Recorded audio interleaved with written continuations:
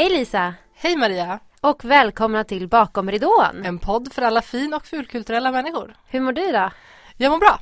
Hur mår du? Jag mår bra, jag är lite jetlaggad faktiskt. Hongkong-febern. Ja, precis. Hur var Hongkong? Det var amazeballs. Det var, tänk dig liksom New York. Samma smältdegel av folk. Samma höga hus, samma tempo, samma ljudvolym, herregud. Fast 34 grader varmt och 80% luftfuktighet. Alltså det var som att gå in i en vägg. Mysigt. Kände du att du kunde slappna av och ha semester? Nästan hela tiden. Jag tog ju Duktigt. medvetet inte med mig några jobbgrejer överhuvudtaget. Och jag hade väldigt begränsat med wifi, kan man ju villigt erkänna. Ja. Men lite så här som jag var tvungen att svara på. Det är ju, som frilans är det ju väldigt svårt att liksom någonsin inte behöva öppna mejlen. Nej, men precis. Och det var också lite grejer som behövde lösas på plats liksom. Så att det fick jag göra. Men annars så har jag haft väldigt mycket semester. Härligt. Idag har vi en gäst med oss. Välkommen Julia Linde. Tack! Oj, med typ en fantastisk, väldigt sexig röst idag. Men, ja, det är lite whiskyhäst. Det är lite whiskyhäst idag. Ja, verkligen. Men det uppskattas. Du är ju artist, signad till Telamo i Tyskland. Ja. Ja, och du har pluggat musikalartist på Kulturama, både gymnasiet och vuxenutbildning. Och i höst är du aktuell med din andra skiva och en flytt till Berlin. Stämmer bra. Välkommen hit. Tack Hur så är mycket. läget? Jo, trots den här fantastiskt sexiga rösten så mår jag ganska bra. Ja. Jag har varit helt sänkt hela helgen. Men kom hem i söndags efter 4 veckor i Tyskland. Med Har du varit där promotion. 4 veckor i sträck? Ja. Ja, jag har varit lite på lite semester i Paris och Amsterdam har jag passat på också. Men jag har varit och flängt i 4 veckor. Jösses, life of an artist. Ja, verkligen. Herregud. Ja. Jag vet inte hur mycket bil jag har åkt, men fy fan vad mycket bil jag har åkt. Du har sett mycket av vårt vackra Europa då. Det har jag. Och innan dess var jag på en kryssning i 10 dagar i Europa också. Så att jag har varit på någon slags Europaturné senaste månaden här. Ja, Hela september var liksom. Spännande. Ja, väldigt. Härligt. Ja. Vår viktigaste fråga. Vad åt du till frukost? Min hemmagjorda banangröt med chiafrön, linfrön, färska jordgubbar, blåbär och kvarg. Fantastiskt. Det är en av de bättre frukostarna. Ja, det är A for effort. Ja, Alltså det är verkligen. riktigt bra. Det är så skönt, du vet, jag har visst det är fantastiskt att få bo på hotell. Men det blir ju ganska långtråkigt i längden. Så att få göra sin egen frukost hemma och sätta sig i sin egen soffa och dricka en kopp te typ och kolla Nyhetsmorgon. Det är så här, alltså det är fantastiskt. Höjden av lycka. Det låter som att jag är typ 85 år gammal. Nej, jag förstår precis. Alltså hotellfrukost är ju briljant. Men man kan ju också få för mycket av det goda. Ja, verkligen. Och det har jag verkligen. Det är så här inne så att få gå hem och laga mat till mig själv. Välja vad jag vill äta, vad jag vill ha i. Och jag gillar inte ens att laga mat. Fullkornsbröd. Precis.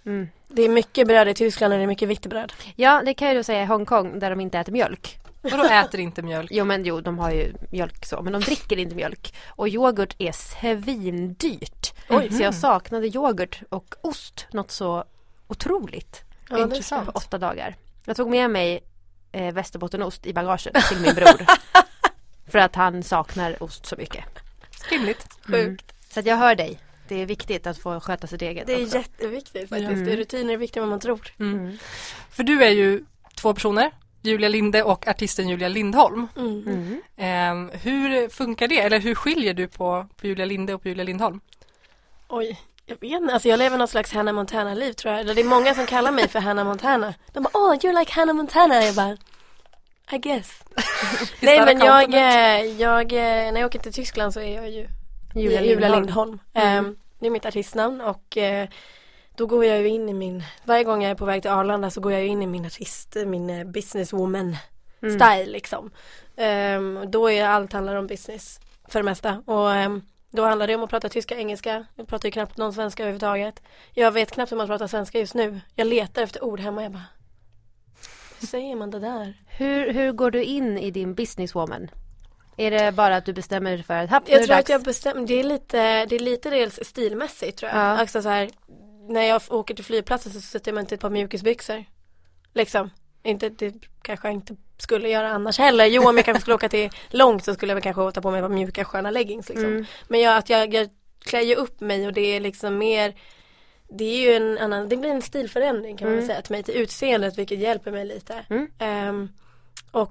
Och sen att jag liksom, men jag har mitt jag tar med, jag har liksom min business almanacka, mapp, whatever liksom, där jag har mina laptop, telefonen, paddan, jag har liksom förberett med allting och det är väl, och sen är det väl bara egentligen en mental inställning tror jag.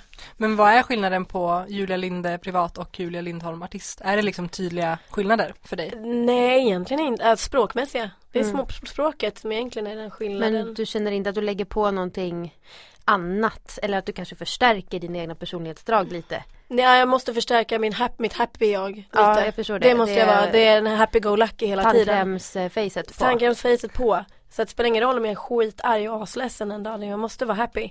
Och jag är en väldigt emotionell människa som de flesta vet. Som känner mig ganska bra. Så det kan vara jäkligt svårt. Ja. Att jag måste klissa på det här leendet när jag kanske egentligen bara vill låta tårarna rinna och typ skrika och stå i en vägg liksom. Men så det är väl den klara skillnaden. Men jag börjar egentligen också, det är klart att man ska vara glad och lycklig och happy och positiv, men jag börjar också så här, jag är lite trött på det. Varför kan inte jag få alla, vi är människor. Bara för att jag är en artist så betyder inte det att jag inte har känslor. Och jag känner igen mig så mycket i det här. Ja. Men är det för att du är artistpunkt eller är det för att det är den personen man har, liksom, ditt brand är att Julia Lindholm är happy-go-lucky? Det är ju lite Nej, jag tror att det är artistgrejen. Såklart att jag är en positiv människa och de flesta som har träffat mig i alla jobbsammanhang jag gör i Tyskland är väldigt så här, du är så himla positiv och glad. Och ofta så fejkar jag inte heller. För att den energin jag kan få kan bli sjukt positiv liksom, och då kan jag bli så sjukt hyperaktiv. För att så funkar jag. Ja, såklart. Men det är också sådär att ska du synas på en tv-skärm så måste folk vill ju inte sitta och titta på någon som känner massa saker. Nej. Utan de vill ju höra på någon som är glad, visar sina vita tänder och berättar glatt om vad de håller på med. Precis, och det är så det är. Och ofta när jag där är det vissa dagar behöver jag ju inte använda min skådespelarteknik att gå in i de känslorna, utan det kommer automatiskt. Och vissa dagar måste jag gå in i den. Och det är jag ju så tacksam för att jag har min musikalartistutbildning och att jag har min skådespelarutbildning, att man liksom, jag vet vilka verktyg jag kan använda för att framkalla vissa känslor och skådespela fram det. Men hur du blev Julia Lindholm, exakt, eller hur du blev artisten Julia Lindholm är ju, jag var ju med under den här tiden i livet när det hände. Och det är ju en jätterolig historia. Ja. Berätta. Okej, jag berätta. Hur hände det här? Oh my god. Nu kommer jag till någon människa som blir väldigt glad att hon blir nämnd i den här podden. Nej, men vi var på sista året på Vux på Kulturama. Mitt uppe i vår slutproduktion, Kvinnor på gränsen till närsammanbrott, och det känns så. Alla var på gränsen till närsammanbrott. Ja, precis. Jag var också med i den här processen. Precis. Jag minns. Och det var 2015 och våren och alla auditions och söka skolor och söka jobb och allt möjligt liksom. Och jag var inställd på att ut och showa kanske, köra lite fritidsreseshow, Ving, kryssningsbåtar eller söka någon skola i London eller sådär. Fortsätta på mitt musikalshoweri liksom. Och sen så finns vi kära Stagepool som vi alla säkert har använt. Och så bara scrollade vi igenom och så satt jag och då, här kommer den fantastiska människan Nilla Hansson! Vi satt och scrollade igenom min Stagepool och så hittade vi en annons. En liten mini-annons som typ sa att de sökte en internationell popstjärna till tyskt popprojekt liksom. Och hon skulle vara blåögd, blond, snygg, sjunga och vara musikalisk och liksom sådär. Och Nilla bara, här är ju du! Och jag bara, nej. Jo. Nej. Hon bara, jo det här är du. Jag bara, nej, absolut, verkligen såhär, nej. Det ska jag inte göra. Jo, men alltså hon bara, det är alla dina kvaliteter och du kan ju typ, jag har bott i Österrike 2 år när jag var liten. Så jag har tyskan i ryggmärgen någonstans och pluggar tyska. Så jag har det med mig liksom. Alltid haft någon slags connection till Tyskland och Österrike liksom. Så jag bara, jaha. Så jag tryckte bara på ansök. Jag skrev inget personligt meddelande. Min Stagepool-sida var nog 3 år gammal. Något gammalt röstprov från typ gymnasiet. Och bara så här, skitsamma. Du gjorde Nilla nöjd och bara klick. Ja, men lite så. Ja. Alltså bara för att. Och sen så tänkte inte jag mer på det. Man glömmer bort det där. För så är det ju. Man får ju fler nej än ja i den här branschen. Så varför trodde jag att det skulle hända? Sen så var jag på Aida kryssningsbåtsaudition. Och så helt plötsligt bara, och så du var helt uppe i den här audition liksom. Fokus. Och jag gick vidare steg för steg så att jag var ändå gick väldigt bra. Och sen så helt plötsligt bara ringer så här ett plus 49 nummer och jag bara, fan är det här? Men och många brukar ju så här skita och svara om de inte känner igen nummer, men jag är sån här, så fort det är ett okänt nummer jag bara, gud vad kul. Det kan vara jobb! Precis, eller så här, det kan vara att kungen kanske ringer. Nej men liksom. Han ringer från plus 49 Barack nummer. Obama eller någon, alltså om kungen ringde skulle han ligga från dolt nummer. Om man nu ska vara liksom sanningsenlig. Nej, man kanske inte skulle det. Men så att du vet, om någon inte vill svara på sin telefon, då svarar jag. Och det är ofta sådana här jobbiga försäljare. Ja. Men då är jag bara sjukt otrevlig eller någonting. Eller bara gör nära av dem. Lite kul faktiskt. Förlåt. Det låter hemskt. Jag är inte så hemsk när det låter. Nej men och så svarade jag. Och så är det min nuvarande manager då som ringer och bara, ja, jag ringer angående den här annonsen du har sökt. Och jag bara, fast på engelska? Ja, på engelska. Och jag bara, jag fick liksom så här gå tillbaka över vad har jag sökt? Vad har jag gjort? Bara, vad är detta? Och sen bara, kom det fram då att men det är det här popprojektet. Och sen så sa jag lite så här nonchalant att jag är på en audition. Verkar sjukt viktig. Kan vi prata en annan dag? Och så bestämde vi att jag skulle ha en Skype-intervju. Och så fick jag alla hans uppgifter då, vem han var, vad hans bolag hette och så vidare, så att jag kunde googla lite. Så det gjorde jag när jag kom hem och jag blev ju skräckslagen. För att det kändes som en jävla bluff.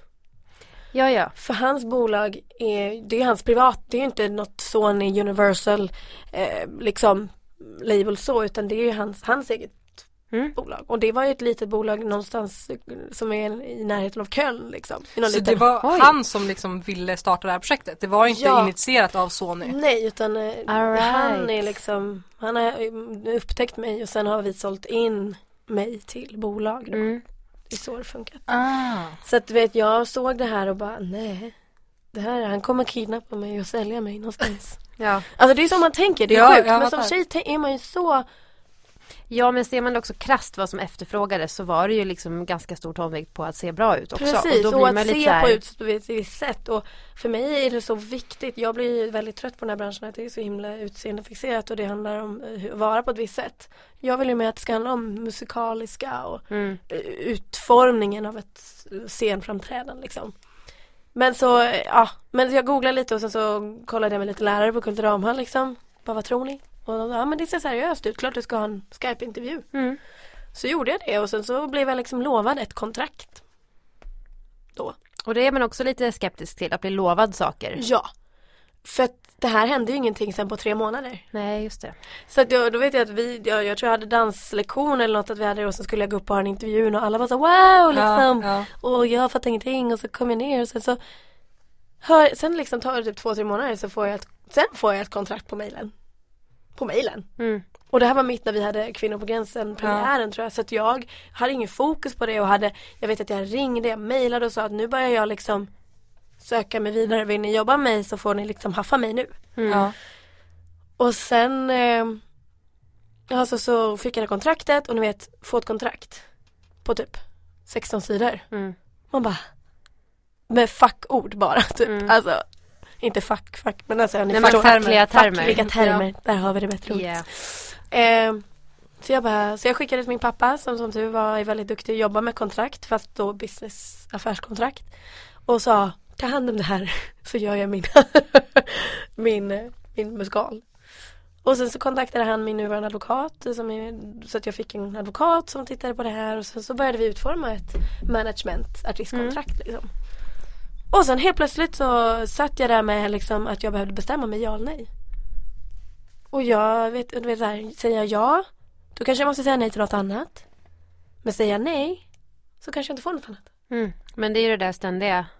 Ja. Vad förlorar jag om jag tackar ja eller nej liksom? Precis. Man ser ju ofta till det och inte vad kan jag vinna. Nej, och jag hade jättemycket Johan Schilt och tacka jättemycket för det här, för hur många samtal vi hade om det här, hur jag skulle göra liksom. För att det är ju att våga hoppa eller inte att våga hoppa.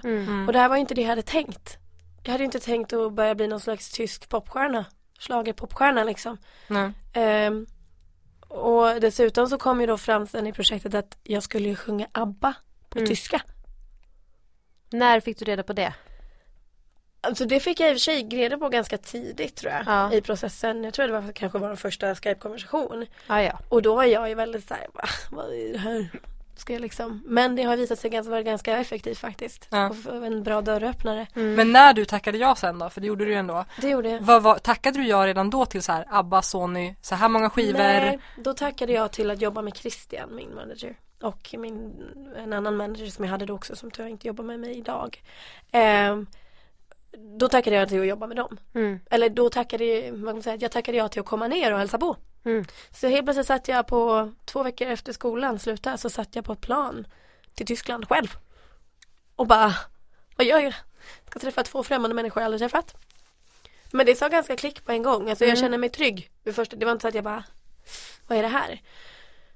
Och då hade jag ju också en advokat som hade kollat på kontraktet, och min pappa var inblandad och fått mycket stöd liksom från er och liksom kompisar och familj runt om. Och sen så åkte jag ner och så spelade jag in 3 ABBA-låtar på tyska. Och sen skrev jag på mitt kontrakt med dem. Och en månad senare hade vi signat med Sony i Tyskland. För projektet Julia Lindholm. Det är jävligt coolt. Ja. Alltså jag är ju fortfarande så här, det har gått 1,5 år. Ja. Nej, det har gått 2 år sedan det har gått 2,5 år sedan jag signade det här. Ja. Och jag har ju fortfarande inte fattat ett skit. Men vad har varit svårast att liksom cooperate med, eller vad man ska säga? Är det nytt språk eller är det... Mitt tålamod. Ditt tålamod. Nej, men jag tänker alla facktermer runt omkring, eller alla människor som säger åt dig vad du ska göra. Ja, det är det väl. Mycket om det här att vara en produkt. Ja. För Julia Lindholm, det är en produkt, eller? Såklart att det är en produkt. Ja. Alltså kan man jämföra det med någonting? Jag brukar ibland jämföra mig själv med ett mjölkpaket.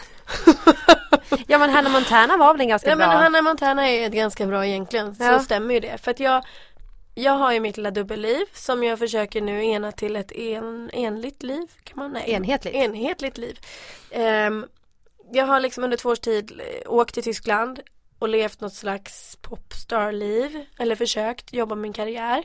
Och gjort grejer som man aldrig trodde att man skulle göra. Liksom. Och sen så åker jag hem. Och så jobbar jag på ICA, eller så jobbar jag på NK. Och är mig själv och är säljare. Och bara är Julia. Och det är både skönt men också helt schizofreniskt jobbigt. Utmattande. Såklart. För jag vill ju inget annat än att bara få fokusera på min karriär. Och på bara få sjunga på scen, stå på scen och dansa och uppträda och göra allt det här. Och spela in och liksom utveckla musik och allt så.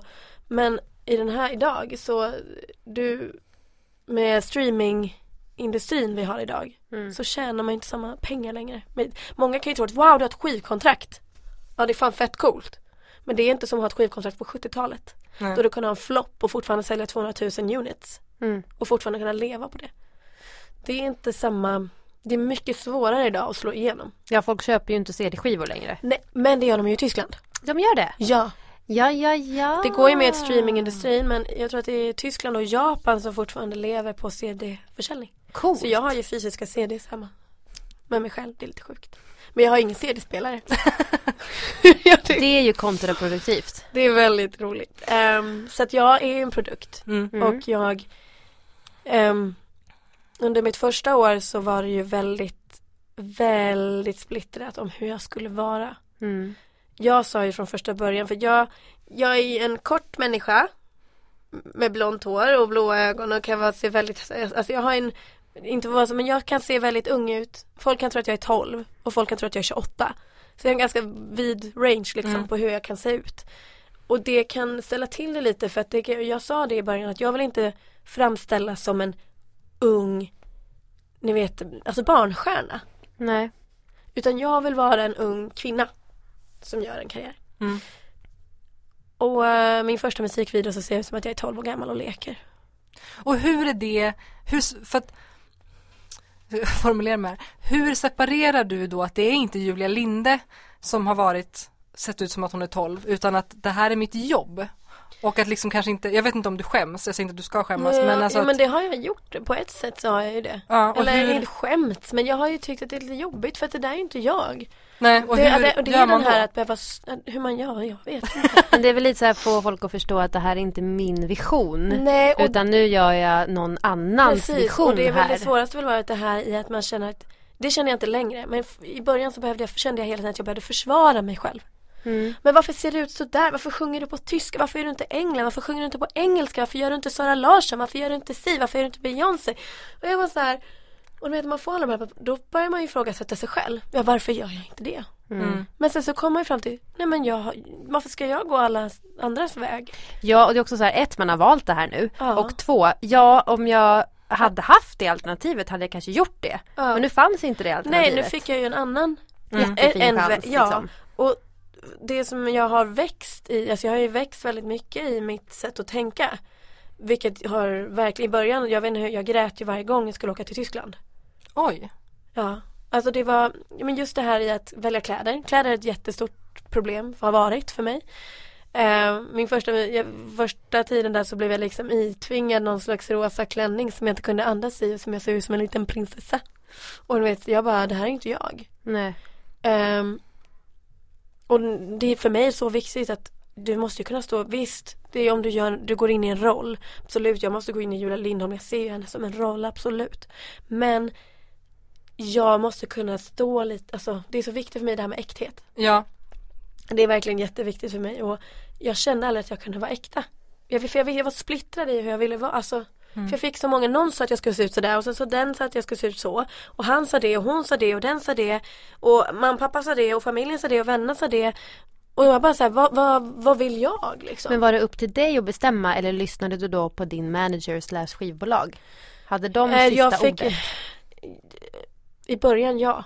Sen tror jag att de mer och mer insåg att det här går inte. Vi måste, att jag faktiskt när jag får bestämma själv så gör jag ett jävligt bra jobb. Att jag blir hämmad i det och att jag har vunnit nu då senaste, om man tittar på styling så har jag äntligen fått känna mig som mig själv. Och visst, det är ju klart att det är mer glammigt än vad jag kanske ser ut när jag är hemma, men det är mer jag. Jag kan ta på mig vad jag vill och de gillar det och det är liksom mer en annan acceptans. Och sen är det ju också hur man väljer att bygga upp sin produkt. Man går från det lilla mjölkpaketet till det flashiga mjölkpaketet. Alltså det är en väg. Och de vill ju bygga upp mig från den unga kvinnan till den framgångsrika kvinnan. Men just att jag tyckte ju att de började fel. För att många såg ju att jag inte var så där. Liksom. Det var det som också blev ifrågasatt. Men varför ser det ut så där? Du är ju inte så. Alltså, ja, det framställdes helt enkelt. Men det har funkat, det har gått hem. Jag har fan nästan 1 miljon visningar på den här musikvideon. Och det är ju kul. Den första. Super Trooper. Ja. Yes. Och liksom sådär. Så det, alltså det, jag vet inte hur mycket. Jag kan ju fan skriva en bok, har jag insett, om hur mycket jag har varit med om redan. Ja. Men som sagt, det var väldigt jobbigt i början. Och just att åka till ett nytt land.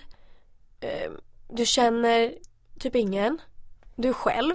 Jag var ju bara 21 år gammal när jag började åka fram och tillbaka.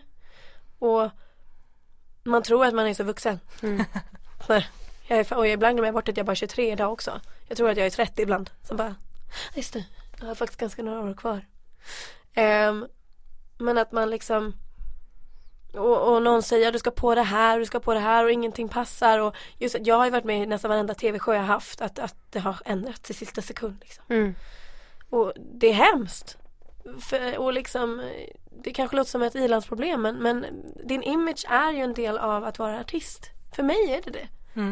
Det också handlar om att stil och influera stil. Och så, det är mitt brand. Det är som ett mjölkpaket. Ska det vara rödrandigt eller grönrandigt liksom? Men du har ju en tysk Wikipedia-sida. Ja, du har det coolt. Det är klart jag har. Det var roligt, jag har inte gjort det. Jag kan inte tyska så jag förstår ju inte så mycket av vad det står. Nej. Men det står ju Julia Lindholm är en svensk schlagerstjärna. Och som du sa i början att så här, det här var ju, du hade inte tänkt att bli schlagerpop ABBA coverartist i Tyskland. Nej. Hur känns det att det blev så? Hur gör man liksom covers till sin egen grej? Och hur är det att vara schlagerstjärna liksom? Jo, det är rätt kul. Och rätt intressant och rätt påfrestande ibland. Nej, men alltså det är ju som sagt, jag har inte tänkt att bli Jag kallar mig popschlagerstjärna. För att jag anser inte att jag är typisk tysk schlager. Man kan väl översätta tysk schlager till lite som dansband i Sverige. Ja, jag tänkte just det, för jag tänker på schlagerfestivalen och jag bara, känns inte som att du är på G för. Och de är lite så här, eller alltså, vad ska man säga? Det är lite vår gamla schlager. Alltså svensk schlager idag. Siw det är ju Malmkvist. popmusik. Ja, men precis. Det är ju inte som schlager var på 80-90-talet liksom. Nej, och men det är Tyskland fortfarande. Men de är också på väg till att bryta, alltså att gå samman. Förut var pop här på högersidan och schlager var på vänstersidan. Och att blanda ihop de här, det var liksom döden. Man kunde aldrig säga att man sjöng popmusik om man var schlagerartist eller tvärtom. Nej. Men så har det mer och mer växt ihop. Och det är en fantastisk artist som heter Helene Fischer i Tyskland som är liksom, hon är väl Tysklands största popstjärna. Alltså hennes arenashower är helt sinnes. Det är Beyoncé style liksom. Coolt. Men hon är bara i Tyskland. Hon är fantastisk. De brukar kalla mig att jag kanske är den nya Helene Fischer här, så att vi håller tummarna att det är så. De där arenashowerna skulle jag gärna göra.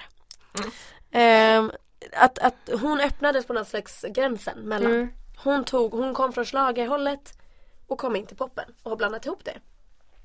Och det är mer och mer accepterat idag. Schlager blir större och större, men det är som sagt inte pop. Alltså det är inte schlager, dansbandsschlager liksom. Nej. Utan det är mer musik. Schlager egentligen betyder att man sjunger på sitt språk. Att tyska är schlager. Du kan inte sjunga schlager och sjunga på engelska. Då är inte det tysk schlager. Du måste sjunga på tyska. Okay. Och att jag då gör covers. ABBA, det är inte så, alltså, mina är ju en ny modern tappning kan man säga. De är ju poppigare och det är ett annat sound. Men att jag bara sjunger på tyska gör ju att det blir en annan cover kan man väl säga. Och sen att såklart jag gör ju mina egna ändringar, kanske vokalt eller musikaliskt liksom. Men inte heller för mycket, för att folk måste kunna fortfarande känna igen att det är den här låten.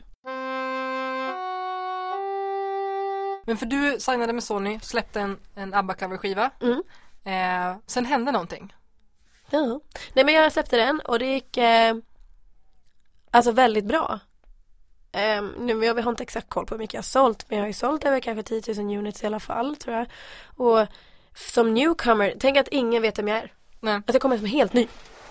Och jag hade 15 tv-show förra året. Som newcomer får du kanske en. Så att folk var helt amazed över att jag var på tv hela tiden. Och jag också. Vi har ju tv-show, vi har ju Så mycket bättre och vi har alltså jag tänker musikshow, alltså, så ska det låta. Så ska det låta med Melodifestivalen typ. Men då ska du inte vara newcomer. Då ska du, alltså du är inte med Så mycket bättre om du inte har haft en karriär ett tag. Nej, men det är lite som Bandstand. Kanske 50-talsshowen som gick i USA. När nya band kom en gång i veckan och fick spela liksom. Men också att de har ju musikshower, 3 timmar långa musikshower typ en gång i veckan. Olika typer, Meine Stars, Meine Schlagerwälte, Min fest och karnevalshows och det är nyårsshower och du vet, och det är hur många artister som helst som uppträder och det är, alltså marknaden är enorm i Tyskland. Det är helt sjukt. Så min första tv-show hade jag i januari 2016. Jag hade inte släppt mitt album, det släpptes i april 2016. Och du vet, jag kommer dit och bara är en liten nykläckt fågel.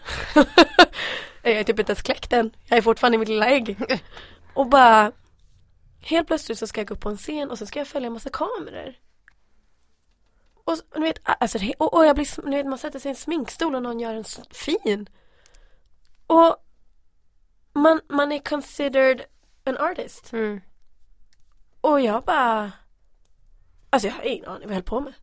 Det är jättekul att kolla på de här första framträdandena för att jag gör ett bra jobb. Men man ser ju att jag är så ung. Alltså, eller man är inte ung, alltså oerfaren. Men man ser det här, jag är så färsk. Ja. Det kan man verkligen kan väl också se tankarna gå i huvudet samtidigt så här. Sjung den här strofen, kolla höger, känner det vänster och nu ska jag gå ditåt. Jag vet inte, det är bara så här, jag ser, eller jag tror inte andra kanske ser det, men jag ser ju mig själv. Jag ser ju mig utifrån.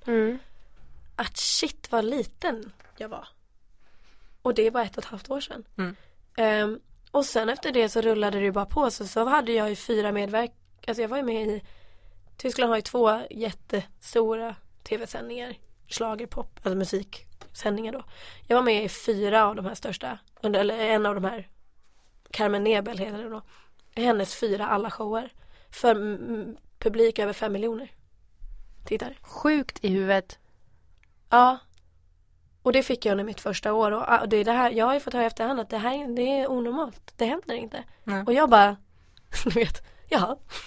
Okej. Vad ska jag, alltså jag vet aldrig vad jag ska säga när folk är så här, förstår du vad du är med om eller vad du har varit med om? Och jag bara, nej. För jag gör inte Men det är väl också ganska skönt, för då kanske man inte tar det på allvar, men det kanske blir lite mindre. Förstår du vad jag menar? Att det blir inte... Nej, men det blir inte... Som det var någon som frågade mig, men alltså kände du efter din första tv-show att du gick på gatan och var en stjärna? Alltså trodde du att folk skulle känna igen dig direkt? Jag bara, nej faktiskt inte. För det tar alltså 88 fucking miljoner, förlåt mitt språk, i Tyskland. Alltså 88 miljoner. Det är helt sjukt. Bor det så många där? Ja. Det är helt stört. Det är helt stört. Och så ska man nå ut till dem ute på landsbygden utanför. Ja, och det är liksom... Berlin. Så att det... Och sen rullade det bara på. Det var tv-show. Jag hade som sagt inte så mycket live-framträdanden då, alltså konserter. Utan det handlar ju om promotion bara i början. Synas, höras. Och det fick jag ju verkligen göra. Och sen så, men alltså albumet gick bra. ABBA-grejen köptes. Folk gillade det. Liksom jag är ju konceptet är ju Julia Lindholm, svensk artist som tar med det svenska till Tyskland och gör det på tyska. Och min dialekt är ju då tydligen supercharmig. Ja, jag har som sagt fått vara med om galet mycket saker och jag har träffat världsartister som Bonnie Tyler och Anastasia och det är ju coolt. Ja, Bonnie Tyler var lite såhär, det var som hon var ju tagen i 80-talet. Man tittar på henne. Fortfarande? Ja men gud ja. Det är ganska mycket botox också. Okay. Men alltså hon var ju verkligen tagen i 80-talet. Men och Anastasia, fantastisk människa. Herregud. Hon har släppt sitt nya album nu som jag tycker är skitbra. Ja, alltså jag har träffat andra, nu kan jag inte säga, men massa stora artister liksom. Och träffa människor överallt och ja. Är det svårt att se sig själv som kollega till dem? Nej, eller jo, till dem kanske det gör. Till de här supervärldsartisterna. Det är klart det gör. Men låt säga att ni bägge är bjudna till en sån här tv-show då. Då sitter ni ändå där på samma premisser, typ. Liksom. Ja, nej men det är ju såklart att de har en annan publicitet kanske än vad jag har. Och ett annat fokus än vad jag får. Men samtidigt så är det ju jag är ju snarare så här, wow, det där är ju det jag strävar efter. Jag ser ju mer upp till det. Många jag får ju mycket frågor när jag tidningsintervjuer och sånt liksom, men hur känner du till andra artister, alltså kvinnliga artister framförallt då, konkurrensmässigt? För mig är de inte konkurrenter, för mig är de kollegor. I artistbranschen, alltså vi alla såklart strävar efter förmodligen samma sak ungefärligt, att man blir alltså successful och kan leva på det, men jag tittar ju oftast på vad kan jag lära mig av den här artisten. Liksom vad kan man titta på och vad vill jag inte ta med och vad kan jag ta från henne? Hon kan nog hon har möjlighet att göra en egen turné liksom. Okej, vad gillar jag där? Vad vill jag ta med mig till den dagen jag är där? Och så får man ju hela tiden se till hur länge har de hållit på? Hur länge har jag hållit på? Det tar ju tid att bygga upp. Och jag vill inte, alltså man brukar snacka om det här falling in rising star liksom. Det är inte att gå 100% rakt upp på en gång. Då går det oftast 100% rakt ner igen. Det handlar ju om en långsam uppbyggnad till att bli något. Men vad hände med Sony? För du är inte kvar hos Sony utan du är på Telamo. Ja, nej alltså i förra hösten så liksom jag var väl aldrig riktigt happy med hur de satsade på mig. Det kostar att satsa på en artist, att det är inte gratis. Så stor eloge till de som försöker satsa själva, som inte har ett skivbolag som kan vara motor och slänga in pengar så du bara sjunger om det. Verkligen, för att det är dyrt att satsa. Du ska ha promotion och idag är vi tack och glada för sociala medier som på något sätt är gratis. Men det handlar ju om tid och pengar också mycket.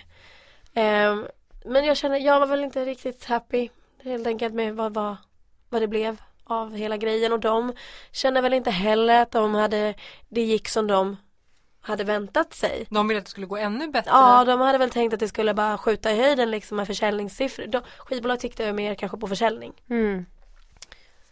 De såg istället för att titta på att jävlar vilken publicitet hon har. Så tittade de på försäljningssiffrorna och då tyckte inte de att det hade gått tillräckligt kanske som de ville. Så vi kom överens om att nej men vi avslutar vårt samarbete. Fine för mig, jag var ganska lättad faktiskt. För att, som sagt jag grät ju nästan varje gång jag skulle åka till Tyskland. Det har varit mycket psykiskt påfrestande liksom. Och sen så fick jag så var jag i diskussion med Universal i Tyskland och med det här bolaget Telamo då. Så jag var liksom i förhandlingar med båda. Och sen efter möten och så vidare och kontraktsförslag så valde jag att gå med Telamo som är ett litet bolag. Liksom, de är typ kanske 20 medarbetare. Men de har en jävla vilja. Liksom. Och kontraktet jag fick var väldigt, väldigt bra. Och kände, du vet när jag kommer hem dit så känner jag mig lite hemma. Jag känner mig inte som en främling. Så man gick in på Sonys kontor, vilket är jättehäftigt. Och Sony är Sony och Universal är Universal. Jag säger inget ont om det. Men där är det liksom, vad kan det vara, 10 dörrar till ett beslut. Telamo och jag har vdn vid min högra sida just nu. Så att jag får ett beslut ganska. Men när du och Sony avslutade ert samarbete, hade du Telamo eller Universal på gång då? Ja. Du hade påbörjat förhandlingarna? Ja, vi började påbörja förhandlingarna redan i november förra året. Sen signade jag i april. Och jag ville väl gå till Universal först. Men så kunde de kunde inte riktigt mäta sig med det kontraktet jag fick från Telamo. Sen just att jag kände mig lite mer sedd på Telamo. Och jag är idag en av deras frontline-artister. Vilket betyder att jag är den som de är högst i näringskedjan. Det är ju gött att känna det också, att man är prioriterad. För på Sony och på Universal som är så stora bolag så hade jag ju varit ganska långt ner i näringskedjan. Tills en dag man jobbar upp sig. Ja. Men idag så är jag ju då kallad frontliner hos Telamo. Men för nu har du precis släppt ditt andra album och det är också covers? Det är också covers och eget. Och eget? Ja. Kul. Och vad är liksom vad är mål eller vad är planen nu då? Är det att gå ifrån covers helt? Ja, det är det såklart. Ja. Jag trodde att mitt andra album skulle vara mitt eget bara. Men det är ju inte, man kanske inte går från, alltså det blir ett ganska tvära kast, precis, och det blir lite tvära kast. Så att det här albumet är svenska hits, stora hits som har slagit i Tyskland.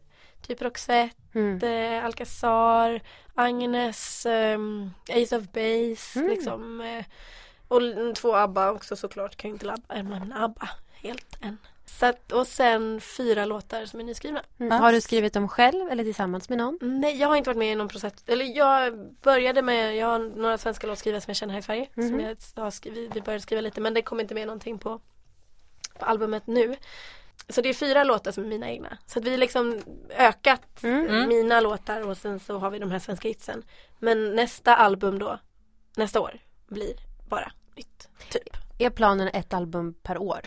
Kontraktsmässigt så har jag det här albumet och ett till. Okay. Så är jag på kontrakt. Och det är inte vanligt. Vanligtvis så får du en skiva. Sen beroende på vad du säljer så väljer man att gå vidare eller inte. Men jag fick 2 garanterade bra album. Så det var ju väldigt sådär, wow.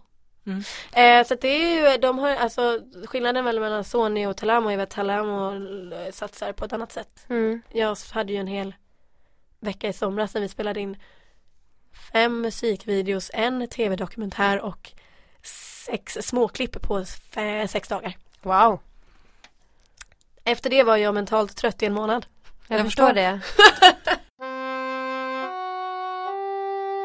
Och nu flyttar du till Berlin snart. Om typ, när det här avsnittet släppt tror jag precis att du typ står på Arlanda med businessplattan. Med väskan. Med väskorna. Hur känns det? Det här bestämdes för 2 dagar sedan. Helt Va? Ja, alltså jag skrev ju till er men då var det fortfarande diskussion. Men nu i måndags blev det klart. Okej. Så att, nej men så här, jag vet själv, jag är lite så här, ni vet, när det väl man driver på någonting, att man ska göra någonting. Och man är så sjukt inne och så vet när det kanske känns som att det inte kommer gå, då blir man ledsen och så blir man liksom uppgiven och sen när det väl händer så blir man ju lika ledsen. Precis, så bara, nej, jag hade ställt in mig på att det inte skulle bli så här men nu. Det blir liksom, för då blir det ju, då har man ju på papper. Nej men jag ska flytta till den 29 oktober och jag bokade min flygbiljett idag. Så åker jag till Berlin och så ska jag plugga tyska i 6 veckor på EF, Lisa. Vad roligt! Och intensivkurs. För att alltså jag förstår i princip flytande tyska. Men jag måste bli bättre på alltså ännu mer fluently speaking liksom. Och sen så kommer jag nog hem över jul typ 2-3 veckor. Och sen efter årsskiftet så flyttar jag ner permanent typ 4. Alltså det är en testflytt helt enkelt. Se om det är så att det förenklar min karriär att bo där såklart. För att det är ju det som är livet nu. Det här med som du sa, hur skiljer du på Linde och Lindholm? Just nu så har jag fart och flängt som en dåre. Jag har ju flugit från Tyskland 6 på morgonen för att vara på NK klockan 10 på morgonen. Det är sjukt. Men du tror inte det kan bli lite mer flytande i Lindholm och Linde om du är på ett ställe? Precis, eftersom det du är gick det jag in i din menar karaktär med på att Arlanda. det kommer nog att liksom sjunka ihop lite mer. Och att jag kommer ju att bara bo i Tyskland kommer ju hjälpa mitt språk jättemycket. Vilket förenklar i att jag kan göra mer intervjuer. Jag kommer ju kunna synas mer medialt. Alltså i att göra tv-intervjuer. Det är det svåraste idag. För att jag behöver ju mixa lite ibland. Och de är inte alltid... Tyskarna, det ska vara tyska. Ni vet, de dubbar allt. Det är liksom... Det är det svåra. Att jag har ju sagt, kan vi inte börja göra intervjuer på engelska så att jag syns. Men nej, de är på tyska. Och sen att jag just är i Tyskland, jag är mer tillgänglig för mindre promotion, kanske mindre gig, mindre betalt, men jag kan fortfarande göra det för att det är inga intervjuer också, eller så här tidningar och grejer. Ja, precis. Och jag är på plats. Sen är Tyskland stort som fan. Jag kanske behöver åka från Berlin till München, det är nog 6 timmar liksom åka bil. Men jag är ändå där. Det är en annan grej än att vara i Sverige. Hur känns det för Julia Linde då, privat, att flytta till Berlin? Jo, det här är faktiskt Julia Lindes idé. Wow. Ja, det är inte skivbolagets idé. Nej. Utan jag har ju varit så här ända sedan jag signade det här kontraktet. Nej, jag ska bo i Sverige. Älskar Sverige, älskar Stockholm. Och det gör jag. Det är ju, alltså, vem älskar inte Stockholm? Det är hemma. Det är hemma. Alla mina vänner här, familjen är här. Men så bara efter... Och så har jag trivs jättebra på att jobba på NK och haft det här skönt ändå, lite dubbellivet. Men det är också jättetufft med att man måste jobba vid sidan av för att kunna betala räkningar. Jag menar, jag har ändå gig, men jag måste ändå jobba vid sidan av. Don't we know it. Så gör ju alla liksom. Det är liksom, och det är så sjukt. Och det är, fan, man jobbar i 250% liksom. Man är slut som artist varje dag. Jag ska inte säga det, någon artist, men... Jo, men det är man. Ja. Så att jag, efter den här veckan då i Stockholm som var typ mitt livs bästa vecka i min karriär hittills. Alltså, tänk er en vecka. Ja. Mitt team kom hit från Tyskland, min koreograf, Anja. Och sen hade vi 3-4 dansare från 3 från Sverige och en från England som flögs in för musikvideorna. Och sen hade jag mitt filmteam som är fantastiska, 3 grymma killar. Och sen hade jag min product manager då från Telamo. Och en hel vecka, ni vet, att bara få stå framför kameran. Få vara produktiv, få vara liksom, vad säger man? Kreativ. Och bara få uppträda, sjunga, göra, skapa liksom. Det här som jag vill. Och ja, alltså vi hade så sjukt kul. Liksom. Det var, och då efter, och sen så helt plötsligt tar det slut, ni vet. Då går den här liksom efter postproduktions deppan. Ja. Och så var jag tillbaka på NK dagen efter. Och vet jag var ju trött som jag vet inte vad. Jag hade ju slittade nog 4 timmar sömn den veckan. Vi jobbade ju säkert 20 timmar om dagen liksom. Och så stod jag på NK och bara, vad gör jag här? Varför är jag inte någonstans där människor tror på mig? Inte säga att någon inte tror på mig i Sverige, men jag har ju en chans här.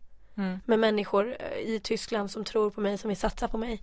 Varför är jag inte där och gör det? Så då bara så här, jag ska börja. Så då började den här idén födas liksom. Och växa på mig, och så känner jag mig bara jättepeppad. Ja, jag har liksom inget som binder mig här så egentligen. Jag är singel. Hörde ni det allihopa? Nej, men alltså jag har inga barn. Alltså jag har inget. Det är klart jag har familj och vänner här, men de finns ju kvar. Ja. Och nu har jag världens chans. Jag är bara 23 år gammal. Det är nu jag ska göra det. Absolut. Så då försökte jag få det först till att se om det fanns möjlighet att om jag kunde bli liksom, få en lön, kunna bo där. För du har ingen lön i dagsläget? Nej, det har man inte. Du fakturerar gig? Jag fakturerar gig och jag fakturerar liksom om det är skivförsäljning och jag fakturerar så får man ju förskott då. Ja, men man får inte fakturera för promotion va? Nej. Det är ju gratis jobb. Det gör man ju för att det är kul. 4 veckor här så har inte jag haft någon inkomst. Det är så sjukt för allt betalas ju, hotell, mat och så. Men jag får ju ändå ingen. Jo, men du kan ju inte spara något. Du kan inte lägga undan något. Nej, alltså man ska säga så här. Jag är artist, så är jag artist, men jag är fan urfattig.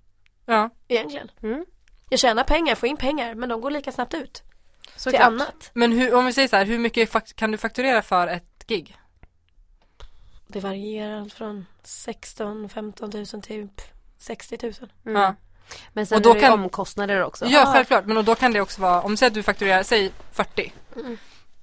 Då får du också ut 20 typ. Om du tar ut lön. Precis, om du tar ut lön. Och då kan det vara det enda du får ut på 2 månader. Ja, då är det inte så mycket. Nej, det är inte. Och sen har jag en lägenhet här i Stockholm och ett liv. Kommer du ha kvar den? Nej, men den ska, alltså så här, vi får se lite hur det blir. Men såklart hyra ut den. Eller jag har ju en lägenhet här idag som jag betalar då. Så nu då när jag varit borta 4 veckor så har ju den stått tom. Och det är därför det har varit jättebra att jobba inom handel. Så det är ju tacksamt bra inkomst som extra jobb liksom. Men att flytta till Berlin nu, jag ska ju jobba vid sidan av. Hur hittar du balans mellan privatliv och jobbliv? Ja, och inte Linde och Lindholm. Utan, nej, så här, hur mår du bra? Ja, alltså jag träffar mig i mina, alltså så här, det har ju varit till exempel med att jobba på NK är ett naturligt sätt att träffa vänner och umgås. Jag jobbar ju på sporten på NK och där är vi ett stort gäng liksom. Så där har jag ju fått mycket social kontakt. Sen är det svårt för alla har ju sina, alltså pluggar där eller jobbar där och det ska kläffa och klicka och hej och så det vissa perioder är mindre och vissa mer. Och balans liksom, det är skitsvårt. Alltså jag är ju som sagt en väldigt känslomässig människa. Emotionell och väldigt känslig. Så att alltså det är inte lätt mitt liv alltså. Det är mycket gråt och det är mycket oroskänslor. Det går väldigt från high till low. Och hur hanterar du det? Mindfulness eller yoga eller... Jag tränar. Ja. Jag älskar ju högintensiv träning. Så i år var det ju fan. Efter jul, vi hade ett väldigt kaosigt år 2016. Ja, 2016 var ett kaosigt år. Med skilsmässa i familjen och och den här starten på den här karriären och mycket liksom vad ska jag göra och splittrad och lite sådär. Så efter jul så var jag liksom så här, vad ska jag göra med mitt liv? Jag är trött, jag är utmattad, jag är ledsen. Jag är 23. Jag är arg, jag är snart 23 och då var jag ungefär 22. Vad ska jag göra? Så jag åkte till Thailand själv och tränade i 2 veckor. Sen kom jag hemma i 3 veckor och åkte tillbaka 3 veckor. Jag hittade mitt happy place. Jag älskar att träna, för mig är en ångestreducerad grej. Att få träna hårt. Alltså jag älskar yoga och sånt också, men jag är mer när jag får köra ett riktigt högintensivt pass, där jag får svettas, ta i, använda min kropp och mina muskler, så reducerar det min ångest och och jag kan tänka på ett annat sätt liksom. Så att det är mycket, jag blir väldigt deppig när jag inte får träna. Vilket är svårt under promotionperioder. Jag bodde på ett hotell med en cross-training-maskin i ett litet tråkigt rum. Jag bara, herregud. Men känner du dig... Alltså jag kan tänka mig som du säger, det är skitlyxigt att bo på hotell, nice med frukost, men man är ganska ensam. Jätteensamt. Jag var jätteensam nu en vecka i Paderborn. I Paderborn i Tyskland. En liten skitby. För jag kan tänka mig att, alltså här, jag följer dig på Instagram. Det är ju lätt att det ser så jävla lyxigt ut. För att det är klart man inte lägger upp så här, nu har jag skittråkigt. Det är inte så intressant att kolla på. Man visar inte, som och det har jag fått lära mig också. Man ska ju aldrig visa, fans vill ju se det glammiga. Lyckade Julia Lindholm. Såklart. Lyckade.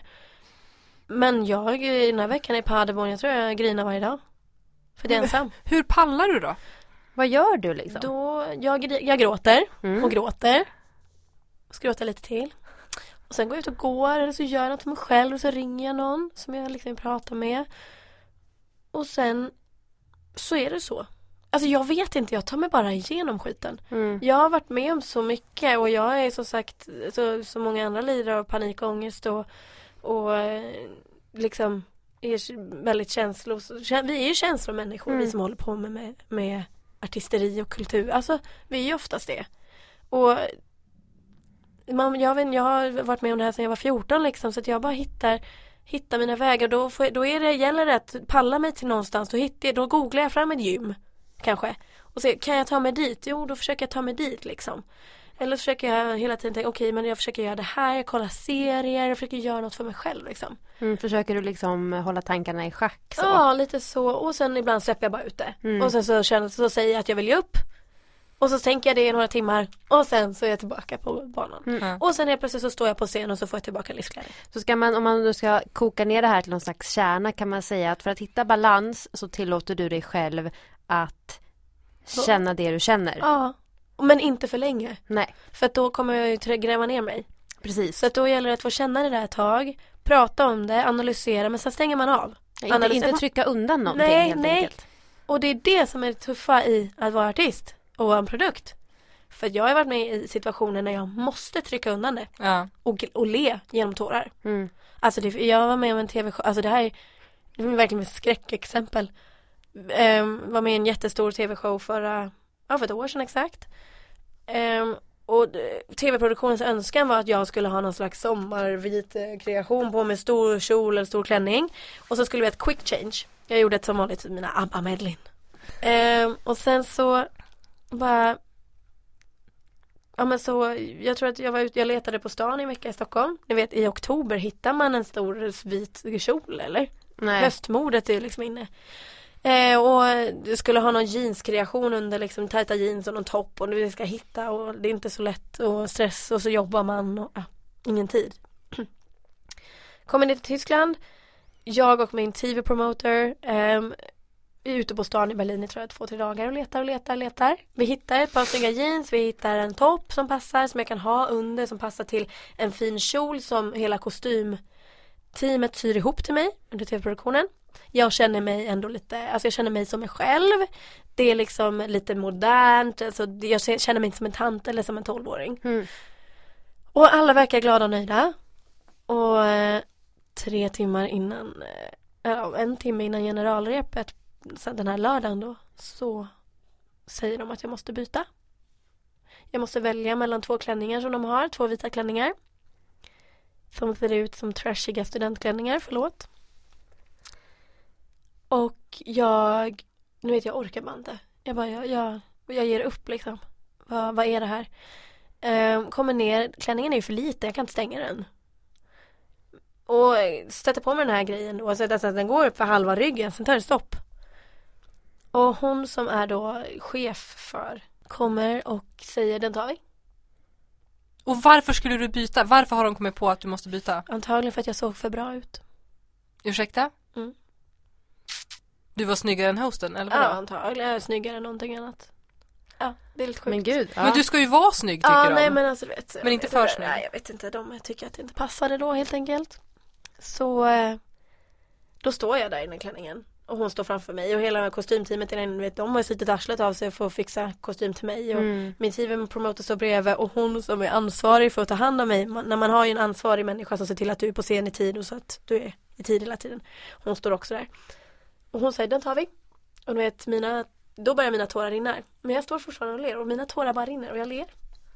Och säger absolut, vi testar. Hon går ut. Hon som är ansvarig för mig, hon börjar grina. Och bara, I can't stand this, I have to go. So sorry, I'm so mad right now. Och bara går ut. Och jag packar ihop mina grejer. Och jag brukar oftast börja hulka liksom. Men det här, det bara rinner. Ja. Och jag vet ju att jag inte får visa några känslor där och då. Det får jag visa bakom stängda dörrar. Så att Xandi då, min teampromoter, sa, plocka ihop dina grejer så går vi till logen. Så fort dörren är stängd så freakar jag ut. Jag är så arg, jag är så ledsen, jag är så upprörd. Och sen var det bara att göra den här showen, den här klänningen. Så de fick, jag som att de inte kunde stänga den, så satte de några fina resårband i ryggen. Det ser för jävligt ut, men fashion. Så att jag har ju som sagt varit med om väldigt, väldigt mycket. Men hur går man vidare rent mentalt efter något sånt? Man biter ihop och för det måste man ju få prata om, annars kommer du bita den i rumpan. Alltså, när jag pratar om de här då är jag ju ärlig och berättar det. Men jag skulle aldrig kunna göra det till någon i TV-team. Nej, såklart. Där är det ju att vara glad och tacksam. Tänkte precis säga kåt, glad och tacksam, men det behöver man inte vara. Nej, det räcker med glad och tacksam. Glad och tacksam räcker. För att de har ju burit, du ska vara tacksam att du får med i showen. Ja, men det är det som jag tänker blir så svårt också, för att alltså det här med att du vet, bita ihop, acceptera, släppa ut. Hur vet man att man inte tycker undan för mycket?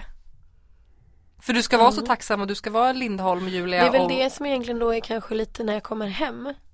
Men det blir ju egentligen ett bakslag, för att när jag kommer hem då så kan jag ju processa allting. Men då är jag ju också helt slutkörd som mig själv. Så då orkar inte jag kanske vara ut och festa eller ut och träffa kompisar eller jobb. Att då jobba på NK 10 timmar då, det är jag ju helt slut. För då blir det också att du aldrig hinner egentligen nära privata Julia. Med den energin privata Julia behöver få. Och där är ju till exempel mina resor, eller nu har jag ju 2 resor till Thailand hittills, men det är ju, jag har hittat ett ställe där jag kan åka och vara mig själv. Landa, hitta tillbaka till var är jag, var står jag, vad vill jag, vad mår jag bra, ta hand om min kropp. Träna, jag älskar ju att träna och äta bra.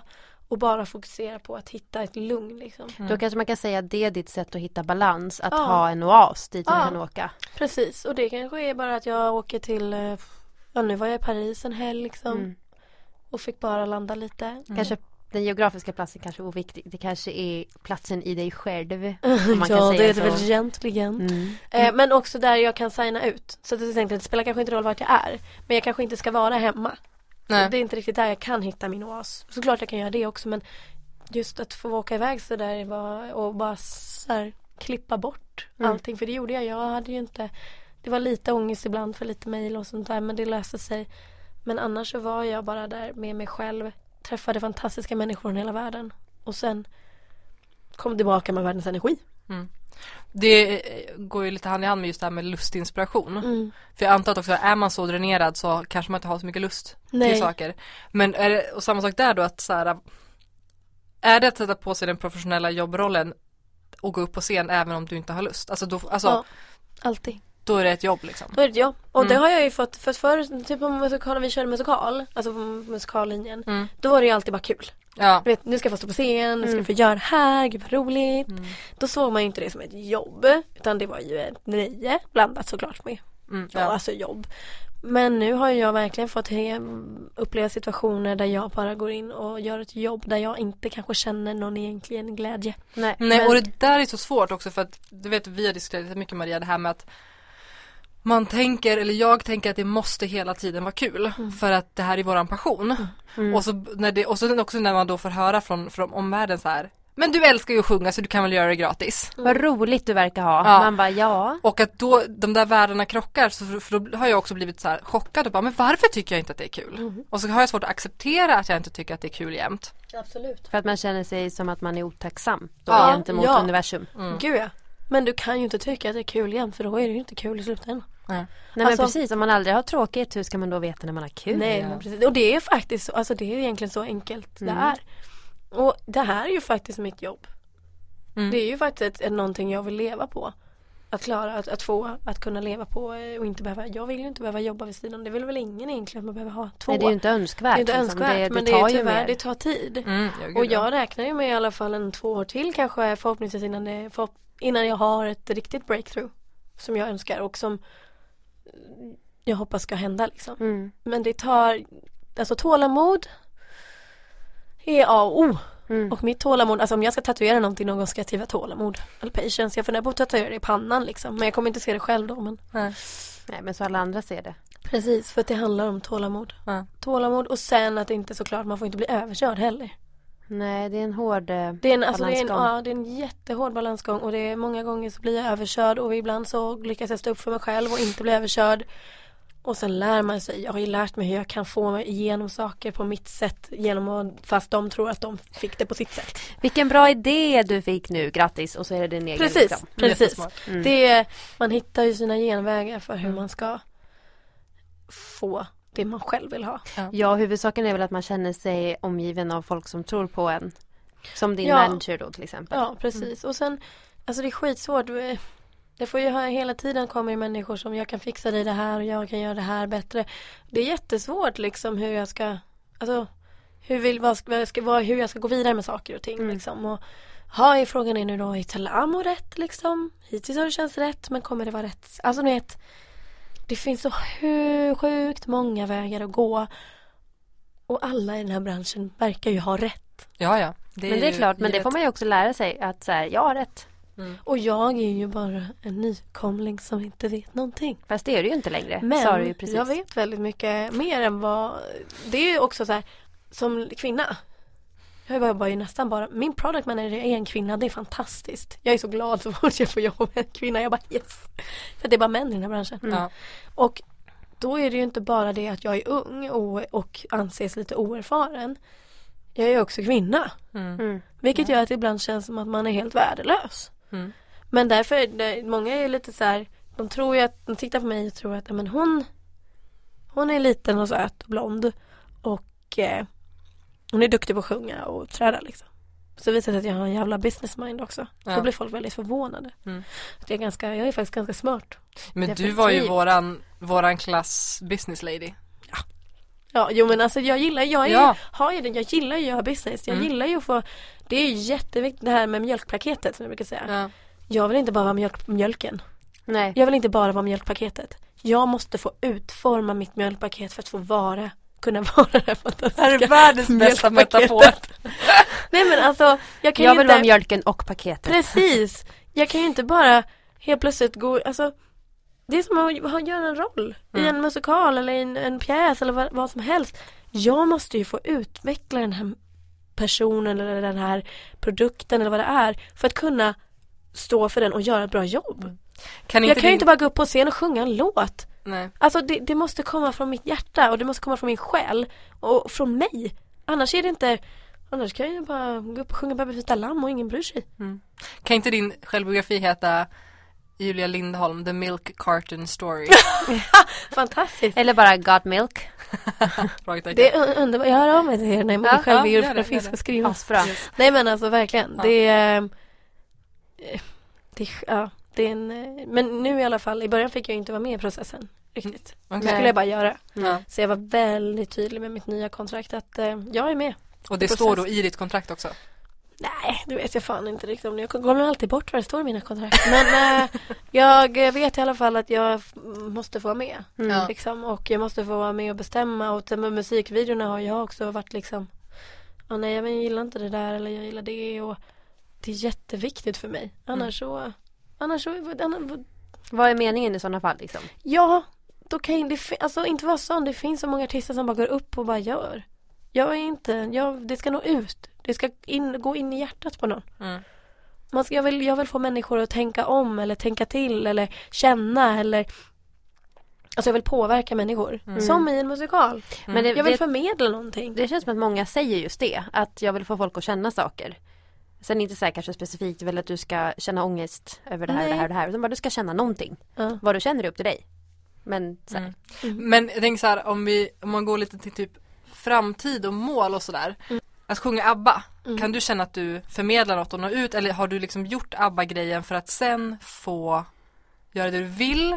Eller förstår du vad jag menar? Ja, alltså ABBA-grejen ser jag, det har varit jättekul också. Ja, det förstår alltså, jag. Verkligen, nu är jag lite trött på det. För nu har man gjort det ett år. Men ABBA-grejen har varit en bra door opener. En språngbräda. En språngbräda. Liksom. Det öppnade min väg för att komma som nykomling med din egen musik är väldigt svårt. Allt handlar idag egentligen mycket om koncept. De flesta managers och producenter frågar, vad är konceptet? Okej, så jag är ju konceptet att jag är svensk. Det är ju min fördel. När någon hör mig på radion så hör man ju, men det är hon. För att man hör ju min dialekt. Som är då väldigt charmant. Och då vet man att det är Julia Lindholm. Och ABBA, absolut så har jag såklart kunnat påverka människor och säkert, du vet, man tar tillbaka, alltså det gör jag ju i och med att folk vet vad det är för musik. Och så har jag absolut till exempel SOS som är en av mina favoritlåtar. Den är så bra. Den är liksom, där finns det ju någonting, en kärna som jag kan förmedla. Och i Waterloo så kan jag förmedla bara glädje liksom. Det är klart att och det är det som är så viktigt för mig när jag jobbar med låt, att det måste finnas känsla och göra det till min. Och sen ABBA en språngbräda. Nu går jag vidare nu på nästa språngbräda med svenska hits. Lite poppigare, lite alltså mer yngre influenser, vilket känns bra för mig. Och sen så till nästa album så vill jag jobba med svenska låtskrivare. För att få in det svenska, för att då, det är ju mitt argument, för att behålla det svenska som jag tar med mig, så tar vi med svenska toner. Liksom. Det svenska, för det klingar ändå lite annorlunda svensk musik mot tysk musik. Och de är ju väldigt där, det får ju frågan jämt. Jag fick en intervjugrej idag så bara, vad är det som gör svenska musiker och artister är ju så sjukt framgångsrika internationellt. Vad är det som gör oss så framgångsrika? Det är jättesvårt att säga, men jag tror att det handlar om att vi är så nyfikna. Och vi är open-minded, vi liksom tittar utanför boxen och vi är väldigt internationella människor. Vi är nytänkare. Absolut. Och Tyskland är mer och mer nytänkande och det är en fantastisk stor marknad, men de är också så sjukt konservativa fortfarande. Bara som du säger att de dubbar allting. Precis. Det gör vi ju inte i Sverige. Och det är verkligen det är väl egentligen det svåraste som jag får gå emellan, att jag är ju så nytänkande och för jag kommer ju från det här, från vår kultur liksom. Och så kommer jag till en kultur som inte är lika nytänkande som oss. Och så har jag massa, och så vill inte de riktigt kanske ta emot de här idéerna. Fast jag vet att det här kan ju för fan funka. Men vad är ditt mål? Vad vill du liksom, vad är din dröm? Så drömmen just nu är ju att slå igenom ett riktigt breakthrough. Så att jag kunna ha min egen, liksom, nu gör jag lite små turnéer, men det är ju ingen turné där jag säljer biljetter till konserter så. Men att kunna, alltså största drömmen är ju att få ha en arena-tour. Det finns ju massor med arenor i Tyskland. Och sen såklart att få komma utanför gränserna mer ute i Europa. Alltså, jag är nöjd med att börja med Tyskland, men jag är nog inte klar där liksom. Och sen vill jag ju stå på många musikaler och alltså jag vill ju få bara, målet kanske idag är att få kunna leva på musiken bara just nu. Och det jobbar jag stenhårt på. Mål har ju en tendens att förändras också. Ju mer man och det finns ju delmål och man har ett stort mål och sen har man delmål liksom. Men det största målet är ju att kunna kalla mig verkligen, jag kallar mig artist, men jag är bara artist. Och jag får hålla på med det här heltid, skapa shower, skapa stora turnéer, alltså det skulle vara värsta drömmen. Eller det är min värsta dröm. Julia, har du ett dagens tips till oss och våra lyssnare? Dagens tips? Oj. Alltså mitt tips är väl att ha, alltså som jag sagt, tålamod. Ha tålamod i den här branschen. Men lyssna på dig själv. Lyssna på ditt hjärta och många gånger så får man ha, när man känner att man vill ge upp, så får man bara gå tillbaka till hjärtat och bara säga, vad vill jag? Vill jag det här? Ja, det vill jag. Okej, då måste jag fortsätta ha mitt tålamod. Men inte bli överkörd. Det är skillnad på att ha tålamod och bara köra på tills du går helt fel liksom.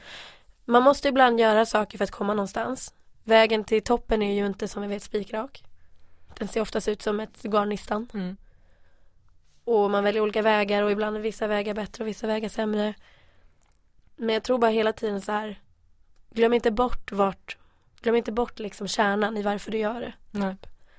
Det är ganska lätt, men du måste hela tiden påminna om den liksom. Bra tips. Väldigt bra tips. Ja. Jag var inte så dålig på tips. Nej, det var mycket bra tips. Ett tips som vi har är att gå in på filmcafé.se som är våra sponsorer. Tack så mycket Filmcafé. Tack så mycket. Ja, bra. Ja, där finns det massor av roliga grejer att söka på deras hemsida. Så kanske kan du även hitta en annons om en tysk manager som söker en svensk popartist där. Vem vet? It could happen. Ja, det kanske är jag nästa gång som söker någon. Ja, man vet aldrig. Vi hörs nästa vecka. Tills dess får ni jättegärna höra av er till oss på antingen bakomridanpodcast@gmail.com eller kolla in vår Facebook-sida. Ja, hör av er med tips och feedback, önskemål på gäster eller bara att vi ska prata mer eller mindre om någonting. Ja, och gå gärna in och recensera podden på iTunes så att fler hittar till den. Kul. Ja, tack för att jag fick vara med. Ja, tack så mycket Julia. Så härligt. Jättekul. Hej då! Hej då!